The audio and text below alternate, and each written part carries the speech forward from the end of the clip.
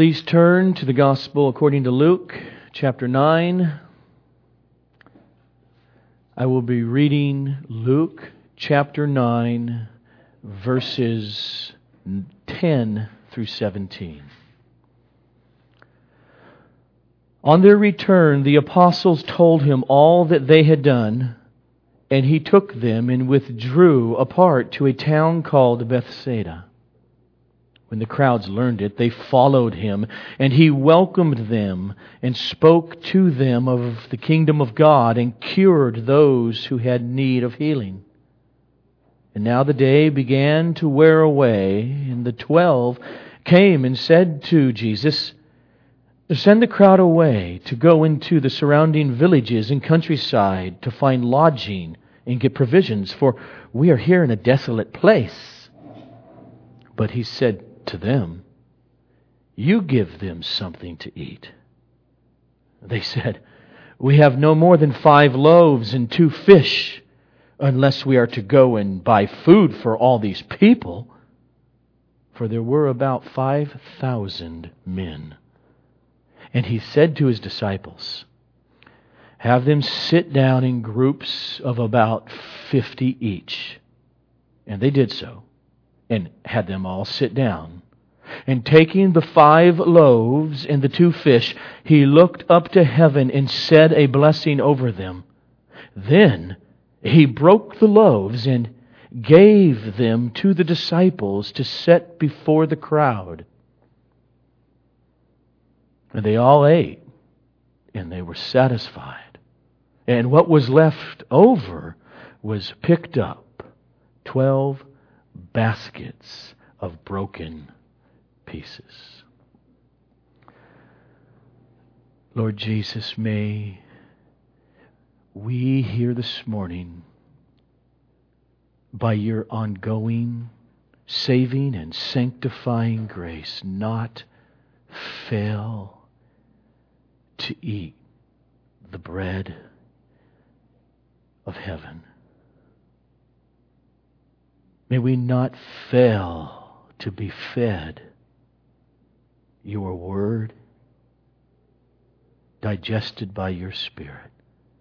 And to that we are utterly dependent upon you in the way I teach, in the way we hear, to the glory of Jesus. Amen.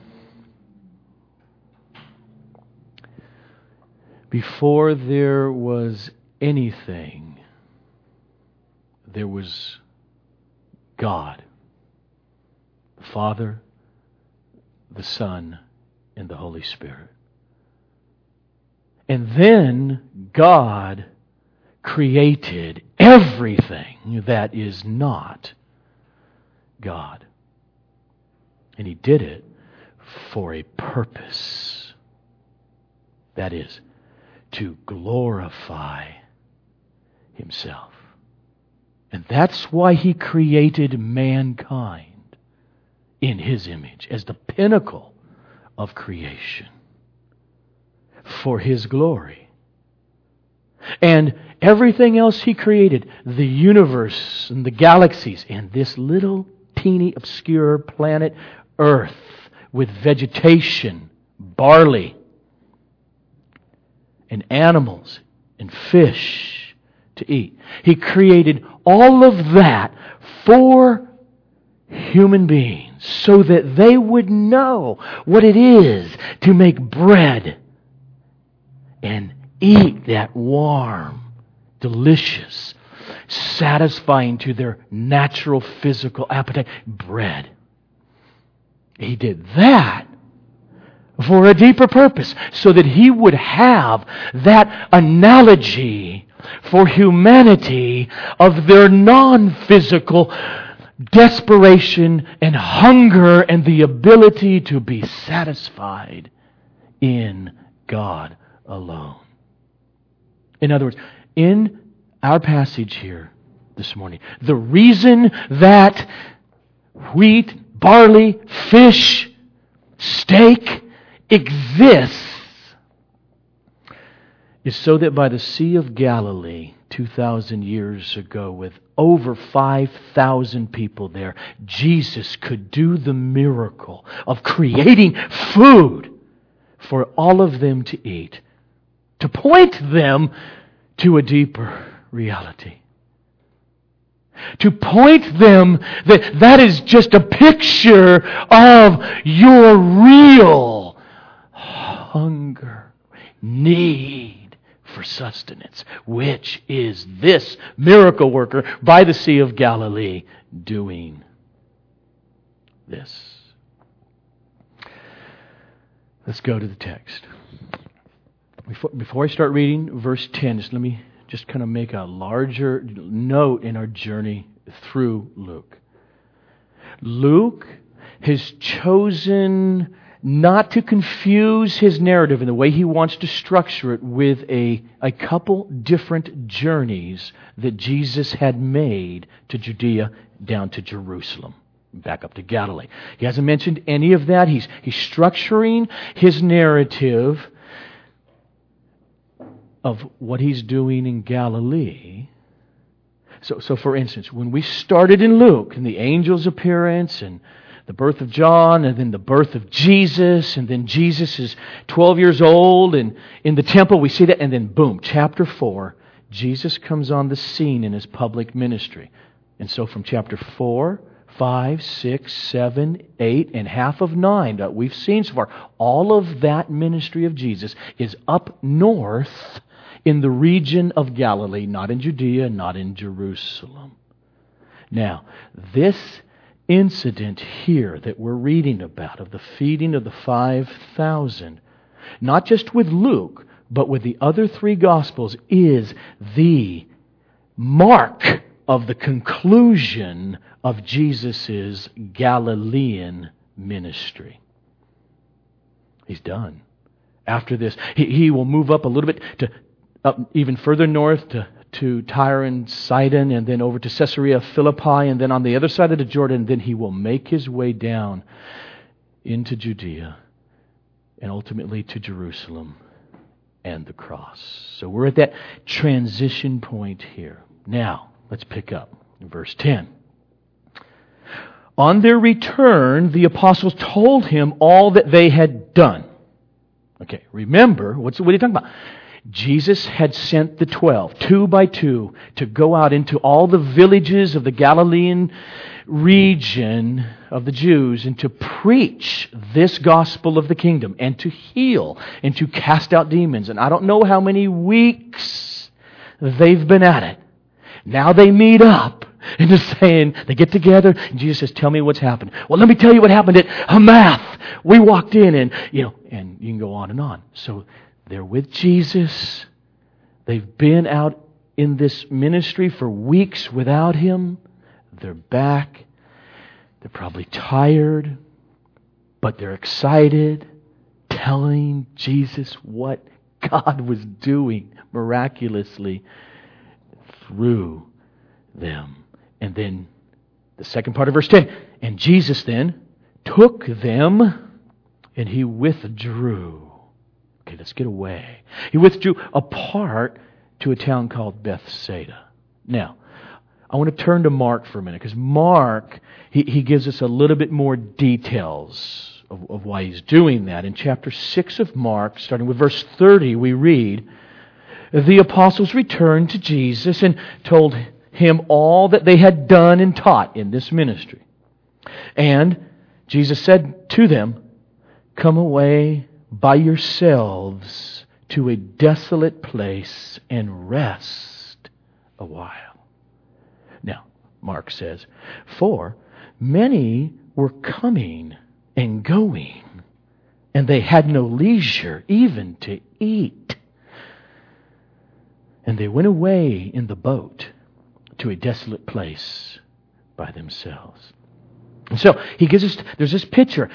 I don't know if it's going all day, if it's 2 days or what, but what's going on is Jesus, this has happened, and then they're interrupted again. Please heal my son. And again, and the disciples can't even get a snack.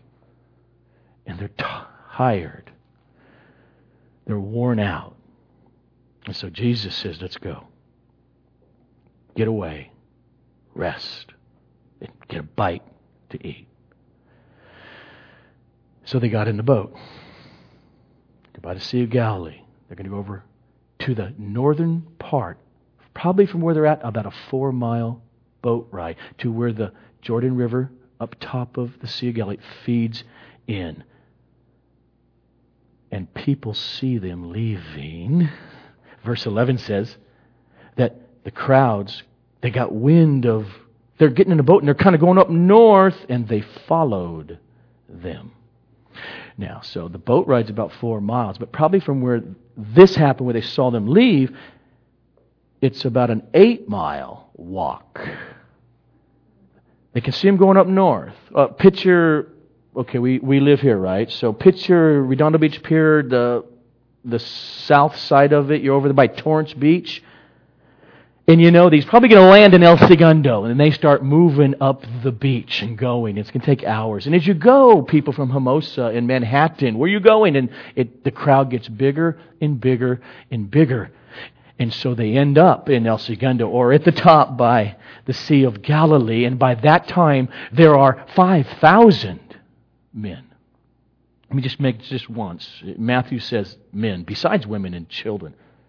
There may be 10,000 or 15,000 people by this time. And so now Jesus and the 12 and whoever else is with them dock the boat. And I just think the 12, sinful, tired, like I can relate, must have been saying, "Oh no, please, can't we get a break?" They're exhausted.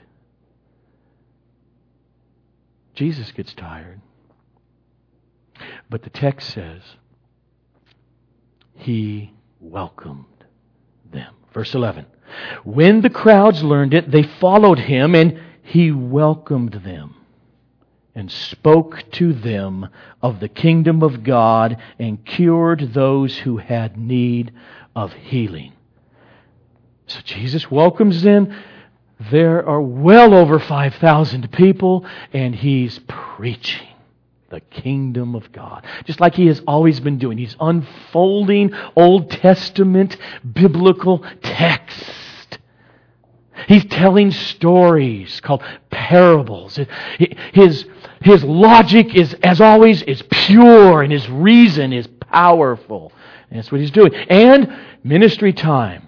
Laying hands on people, saying, "Be healed." Over here. Be healed. They're being healed. This is why so many came. Jesus is up there. They're dropping everything they're doing because they got sick loved ones, etc. There is big excitement in the ministry of Jesus in Galilee. And as they're rushing up there, no one's thinking, "Oh, let's go back home and make sandwiches." They're just rushing to. He's going to be up there. Some only had to run maybe a mile. Walk fast a mile, whatever, 2-3 miles, and they're up there, and no one's got food. And so after hours of ministry, it's getting later and later. Because of looking at the text of the 4 Gospels closely, we're pretty sure it's probably April. Sun sets at that part of the world about 6 p.m. So we're probably 4:30 in the afternoon. And pick up in verse 12. And now the day began to wear away, and the 12 came and said to Him, "Jesus, send the crowd away to go into the surrounding villages and countryside to find lodging and get provisions, for we're here in this desolate place." That was a good laugh. Maybe their recent ministry experience where Jesus gave them His power, His authority, their preaching. Maybe all that stuff went to their head. Because now they figure, okay, Jesus, just listen to us. We got this all worked out. This is what you need to do. It's just strange. I mean, as long as they have been with Him, somehow they did not assume that Jesus would know how to take care of the situation. They have seen Him take care of situations and do healings and miracles for well over a year and a half. But this day again, it's much like us. Some of us have been Christians for more than 5 years. Some more than 20, 30. And you know how the Lord has come through and sustained you. And this week, something will come up. How am I going to get that bill met? What about that relationship problem? And we fret as if I just have no clue that He will guide with wisdom and miracle, make things work out if I place my trust in Him. Now notice in the text, Jesus did not say, "Hey guys, watch what I'm going to do." He looked at them and He said, "You feed them." Is He nuts? He is doing that to test them. It's ridiculous. So for 5,000 people here, maybe 10, maybe 15 wives, kids. Okay, if you got 15, just go to a jam-packed Laker game at Staples Center. Okay, got it? Sit in the middle of the floor now. Jesus says to the 12, "Feed them all!" And with what? How's that going to happen? Start with verse 13. But He said to them, "You give them something to eat." They said, "We have no more than 5 loaves and 2 fish. Unless we are to go and buy food for all these people." For there were about 5,000 men. And so, He's purposely tested. See, if you just put it in the very minute, let's just say there's only 5,000 people, which there clearly are more.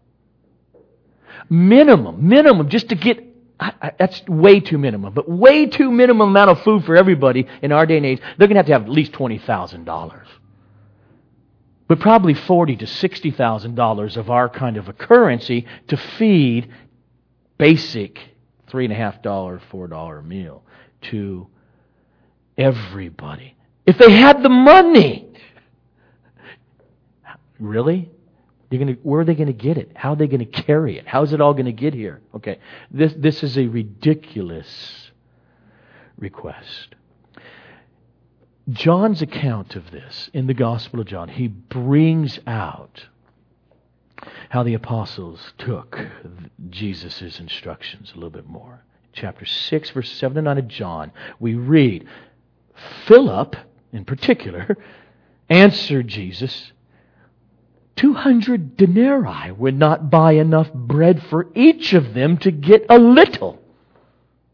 One of the disciples, Andrew, Simon Peter's brother, said to him, "There's a boy here who has 5 barley loaves and 2 fish. But what are they for so many?" But Jesus said, "You feed them." It's got to be a lesson for them. He knows pretty soon he's going to be leaving them. There's something about when we're called to minister to others in such a way that we know it's far beyond our ability, that brings us to desperation and thus makes us now ready to minister according to Jesus' commands. Look at verses 14 to 17. He says to them, guys, okay, have the people sit down in groups of about 50 each. And they did so. And they had them all sit down. And then Jesus, taking the 5 loaves and the 2 fish, He looked up to heaven and He said a blessing over them. Probably the standard Jewish blessing of the day. And then He broke them, broke the loaves, and gave them to the disciples to set before the crowd. And they all ate. And they were satisfied. And what was left over was picked up.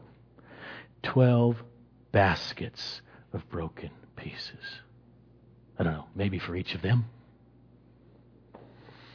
So there they are. They're in this desolate place.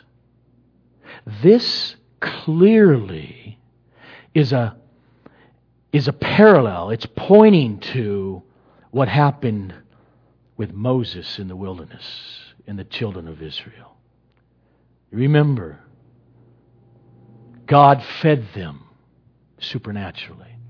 He fed them with the manna of heaven. All these hundreds of thousands of people in all these tribes. They'd wake up in the morning, they had instructions what to do, don't carry it over the next day, but there would be the manna, this stuff to make their bread and to sustain themselves out in the middle of the desert, the wilderness. Literally in our text, that's what the word is, desolate. It's the word desert place. Moses, and what happened historically with him, like so much in the Old Testament, was a type.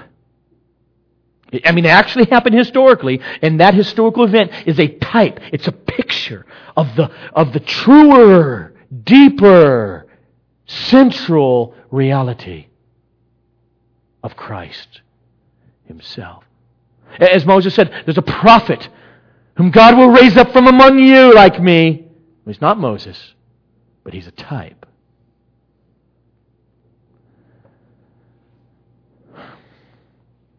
He says, have them sit down in groups. If you understand the Old Testament, that whole tribe of Judah over here, break up the tribes into this many peoples, tribes, they're all broken into groups. Jesus breaks them into groups, 50, maybe some 100, but groups of people. Picturing, this is the fulfillment of what you saw, that great miracle in the wilderness. Something greater is here. Now, it seems to me that Jesus could have very simply just had manna come down from heaven, fed him. Couldn't He?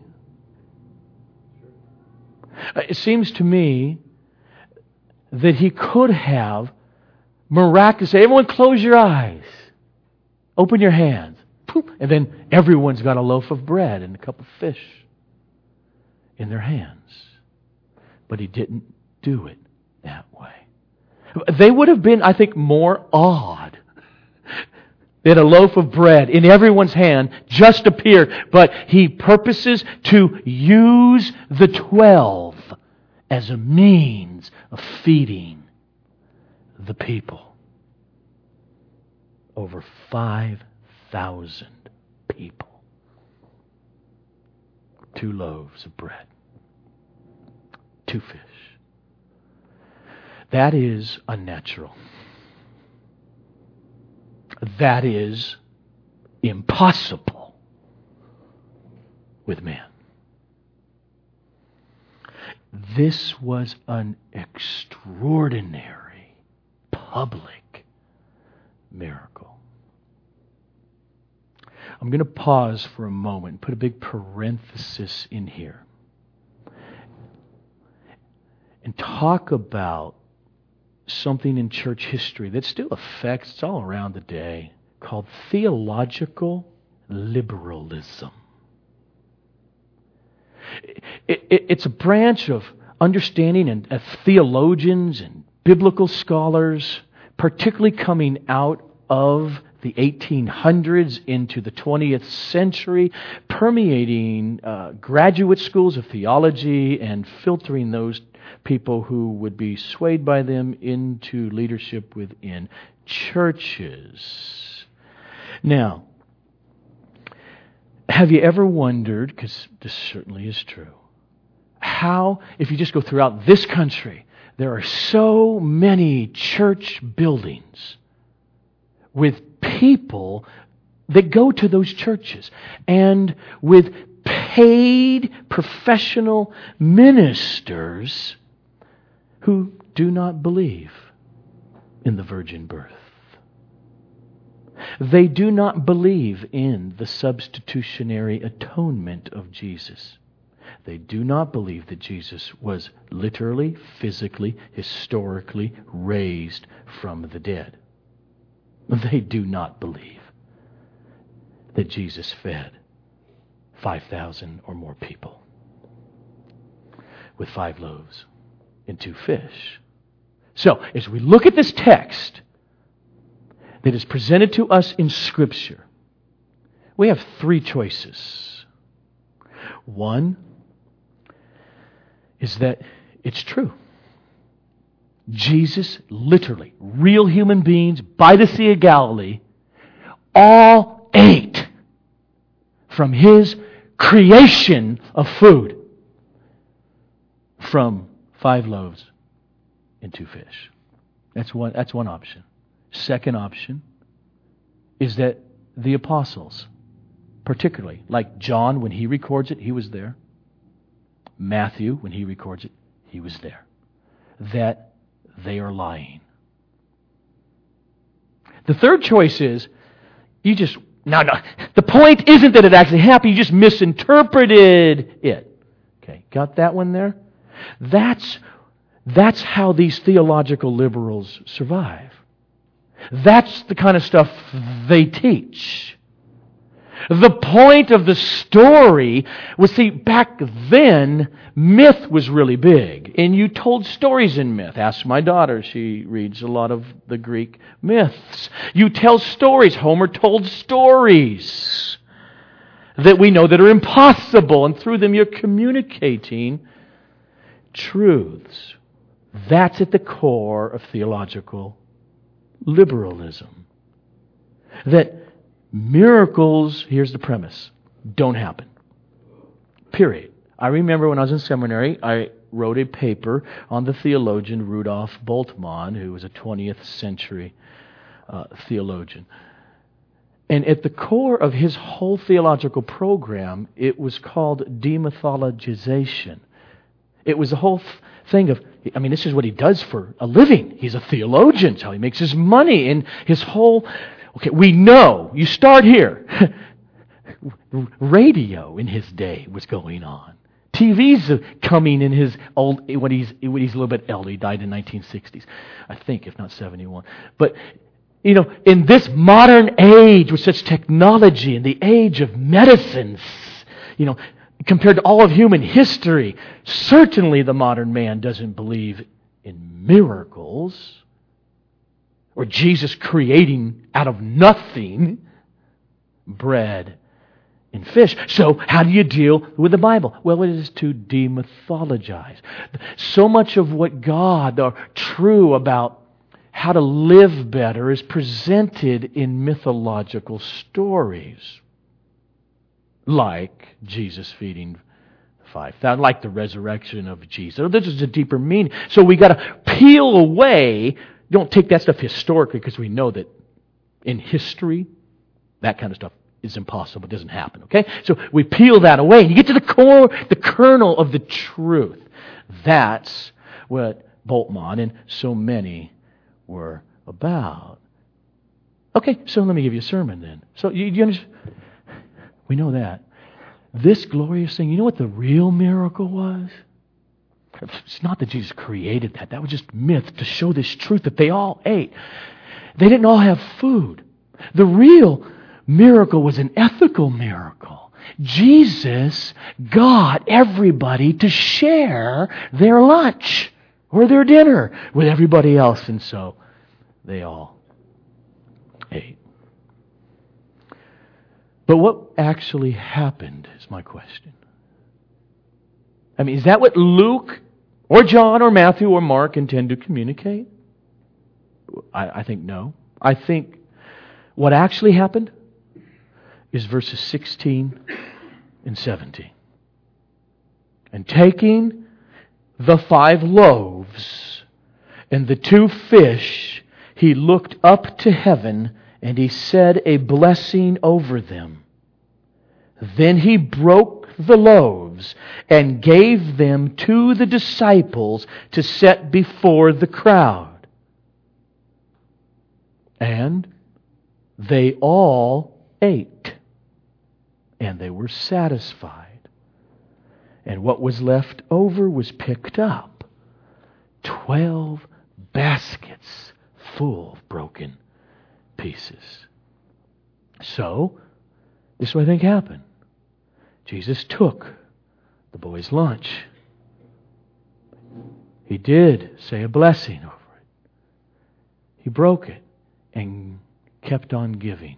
That's what the Greek essentially says. It's an imperfect tense. And He just gave. He kept on giving. Who knows how long this took to serve them all. So here you go, Peter. You get that group over here. Basket, basket, basket. And they come back. Fill up the basket again. And He kept doing it. The only thing I know that's happening in His palm of His hands, somehow Jesus is mass producing fish and bread. And probably because it's Jesus, it's nice and warm. Delicious bread. He's creating food. I know He started with that, but scientifically, the molecules in the bread that was there to start with and the fish, it does not feed 5,000 people. Feel the flow of Luke. This baby born of Mary confounded the scholars in the temple at age 12. He has shown that this man is the Lord of nature. He spoke with His human vocal cords to the storm, and it obeyed. He has shown He is the Lord not only of nature, but of the supernatural, beyond physical nature. He would command with a word demons, and they would obey Him. He has shown He is the Lord of life itself when He raised that young man from the town of Nain from the dead, and Jairus' daughter from the dead. And now here He shows He is the Lord of creation itself. Standing by the Sea of Galilee. Somehow in the palm of His hands, or however this is happening, filling up the baskets. Keep coming back, guys, and I want you to feed them. He's creating. No wonder later on, a few decades later, His apostle, Paul, will write of this Jesus in Colossians chapter 1. For by Him all things were created, in heaven and on earth, visible and invisible, whether thrones or dominions or rulers or authorities, all things were created through Christ and for Christ. And He is before all things. And in Him, all things hold together. So, got to get it. On the north shore of Galilee, in April, probably the year 32 or 33 AD, this real human being who is more than that, as we just read in Colossians, He's the Creator who became human. This man who grew up in Nazareth and under his stepdad Joseph learned the trade of carpentry, who had to relieve himself, had to partake of food, had to sleep. This historical man was creating food to feed 5,000 hungry people at minimum. And Jesus goes on to say, not only am I the creator of bread and manna, but they are not really the point. They are pictures of me. Why I say that is because I'm going to take the liberty to go outside of Luke. Luke wasn't there, but the Apostle John was there. And John has been given a totally different purpose than the other three gospel writers by God. Where John's gospel, and why it's so different than the synoptic gospels, the other three, is that he is giving a lot of other sayings and more in depth of Jesus and what happened. And after this account, the next day, after he left, went across the lake, a few miles again, pulled up, and they followed him. So referring to this feeding of the 5,000, we read this in John chapter 6, starting with verse 35. Jesus said to them, I am the bread of life. Whoever comes to me shall not hunger, and whoever believes in me shall never thirst. But I said to you that you have seen me, and yet do not believe. Okay, stop.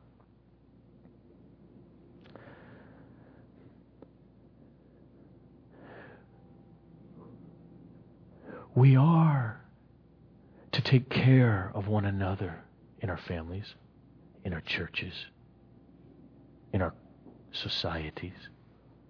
We are to care about the down and outers, in poverty, and someone not having enough food.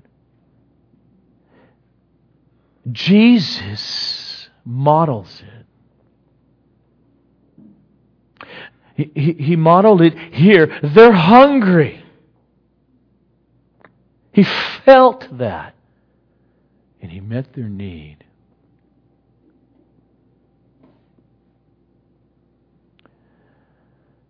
But He feels the sadness for those who don't get it. And what that need getting met really points to. Your truer need that He wants to meet. See, the way this conversation started is, the reason you follow me over here because you got your belly fed yesterday. Kind of cool, huh? Jesus is a need meter.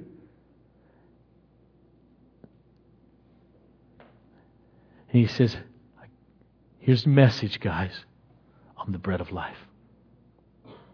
This is going to be the incident where many of His disciples started to leave Him.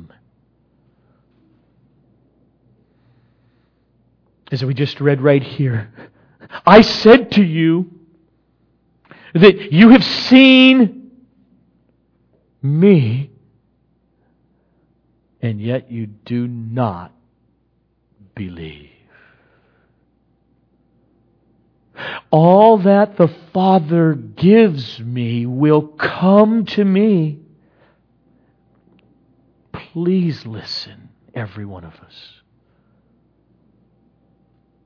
Adult, 11-year-old, 18-year-old, Don't assume the bread of life that your parents have brought you up in. He says, yeah, you've eaten. But doesn't necessarily mean you yet believe. Believe. All that the Father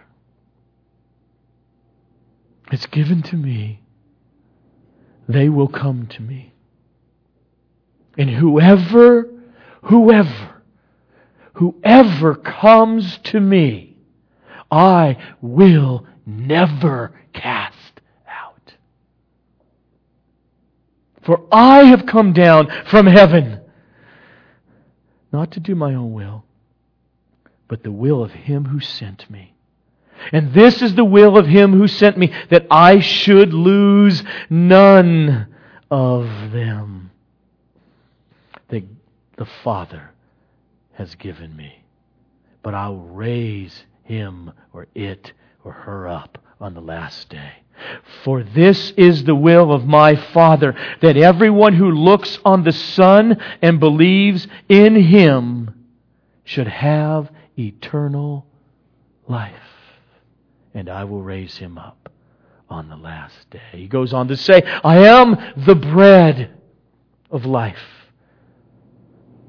Your fathers, they ate the manna in the wilderness, yes, and it was miraculous. And so was yesterday when I fed you.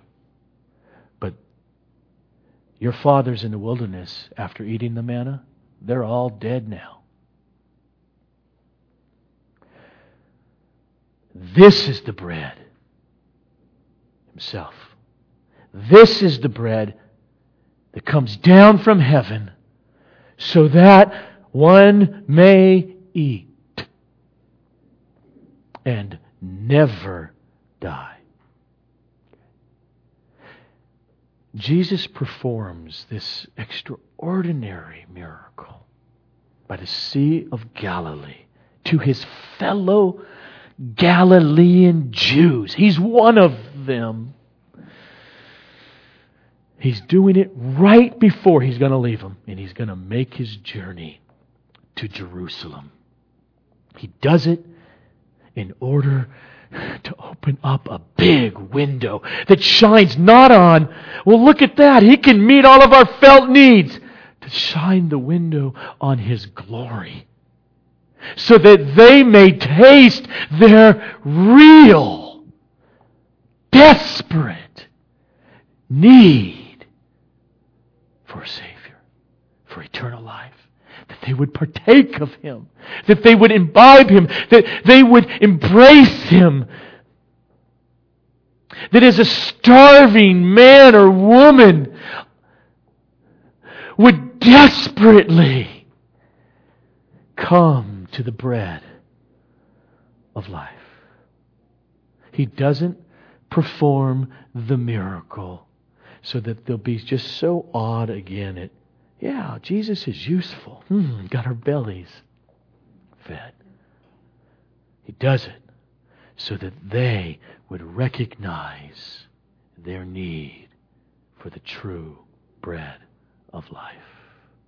This message to these 5, 10, 15,000 people on that day are to every one of us here in this room today, is that God the Son has come. Like manna from heaven, He's come into the world through Mary. Not to make sure that your belly gets fed, or that you have the house you always dreamed about, or that you live 92 years. He came to be your bread, your sustenance, your food, your source of true living. He came for you to constantly understand your dependence on Him daily. Our souls get malnourished. If you have not come yet to Jesus Christ personally, He says, come. He promises, if you come and believe that I am who I am, and I have done on the cross what I have done, He says, I will never reject you, cast you out. And for all of us who have come, He is saying, feed your soul by coming to me, by communing with the Father, by the Spirit, in my name, because of my work. This is eternal life. Have you come to know Him? To know personally the only true God, Jesus Christ, whom He sent. He has given to you the bread. The Father handed to us the loaf, which is His eternal Son slaughtered on a cross. And He's handed to us His eternal Logos, His eternal Word, His Son in differing forms, to feed upon the Word of God. After this miracle, I think this is really now, this is huge. There's 15,000 people here, His Galilean people, whom He loves, whom He grew up with, whom He's been ministering to now publicly for a couple years.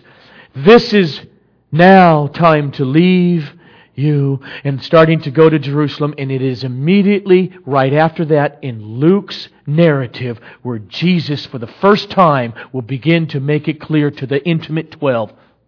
Guys, don't be blabbing this everywhere, because guys, look, I'm going to Jerusalem to be butchered, to suffer, and to be killed, and to rise on the third day. Or, back to Jesus in John, after the feeding of 5,000, He said it this way, I am the living bread that came down from heaven. If anyone eats of this bread, he will live forever. And the bread that I give for the life of the world is my flesh. Peter, Andrew, I'm going to Jerusalem to be killed.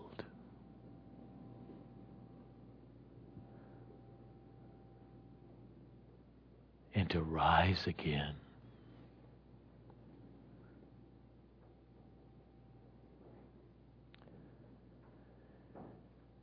He is the bread of life.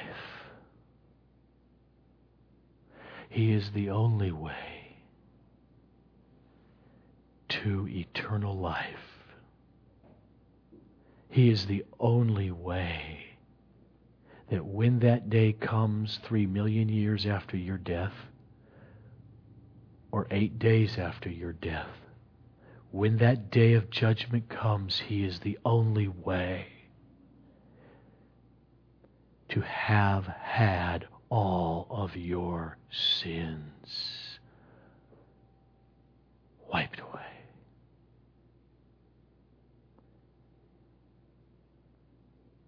He is the bread of life. And the life I give for the world is my flesh. Peter, I'm going to Jerusalem. Jesus is the miraculous bread. To come and to believe in Him is miraculous.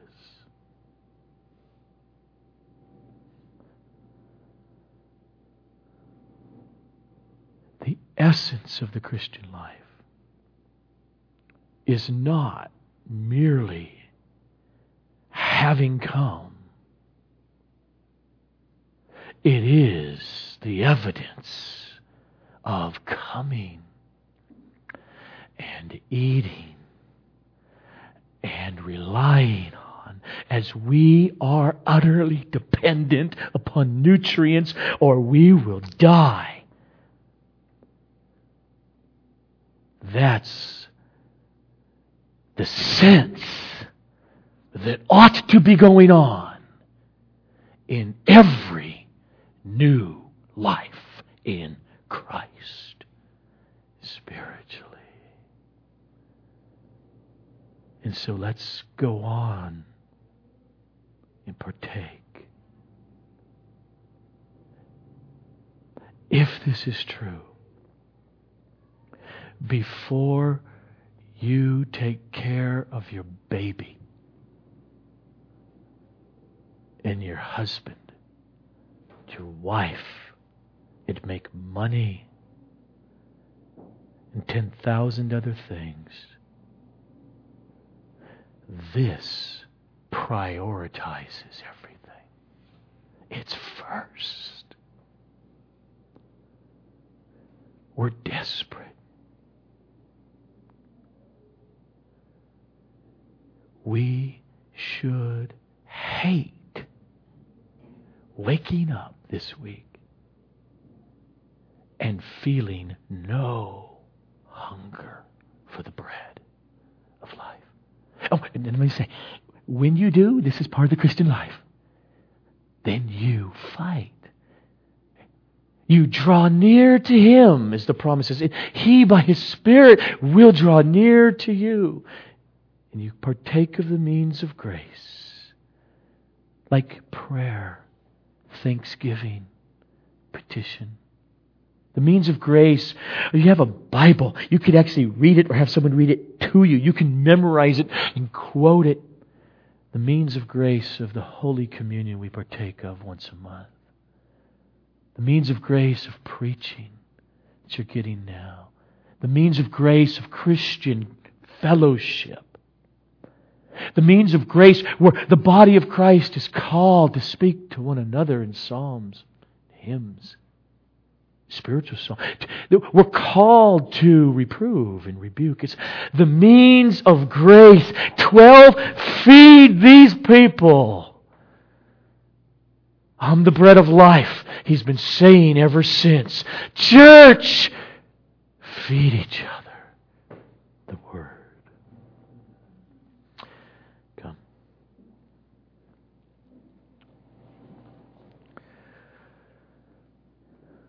Lord Jesus, not merely today,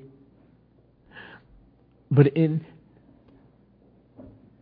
very measurable and significant ways, grow all of us in the sense of constant hunger and satisfaction, and hunger and satisfaction. Desperateness that causes us not to run to TV or sports or denial or pain or mere depression, but may all of those cause us, by your grace, to run in prayer, in the Word, desperation upon you. And may we find more and more that as the 12, you use us to carry baskets of eternal life to others.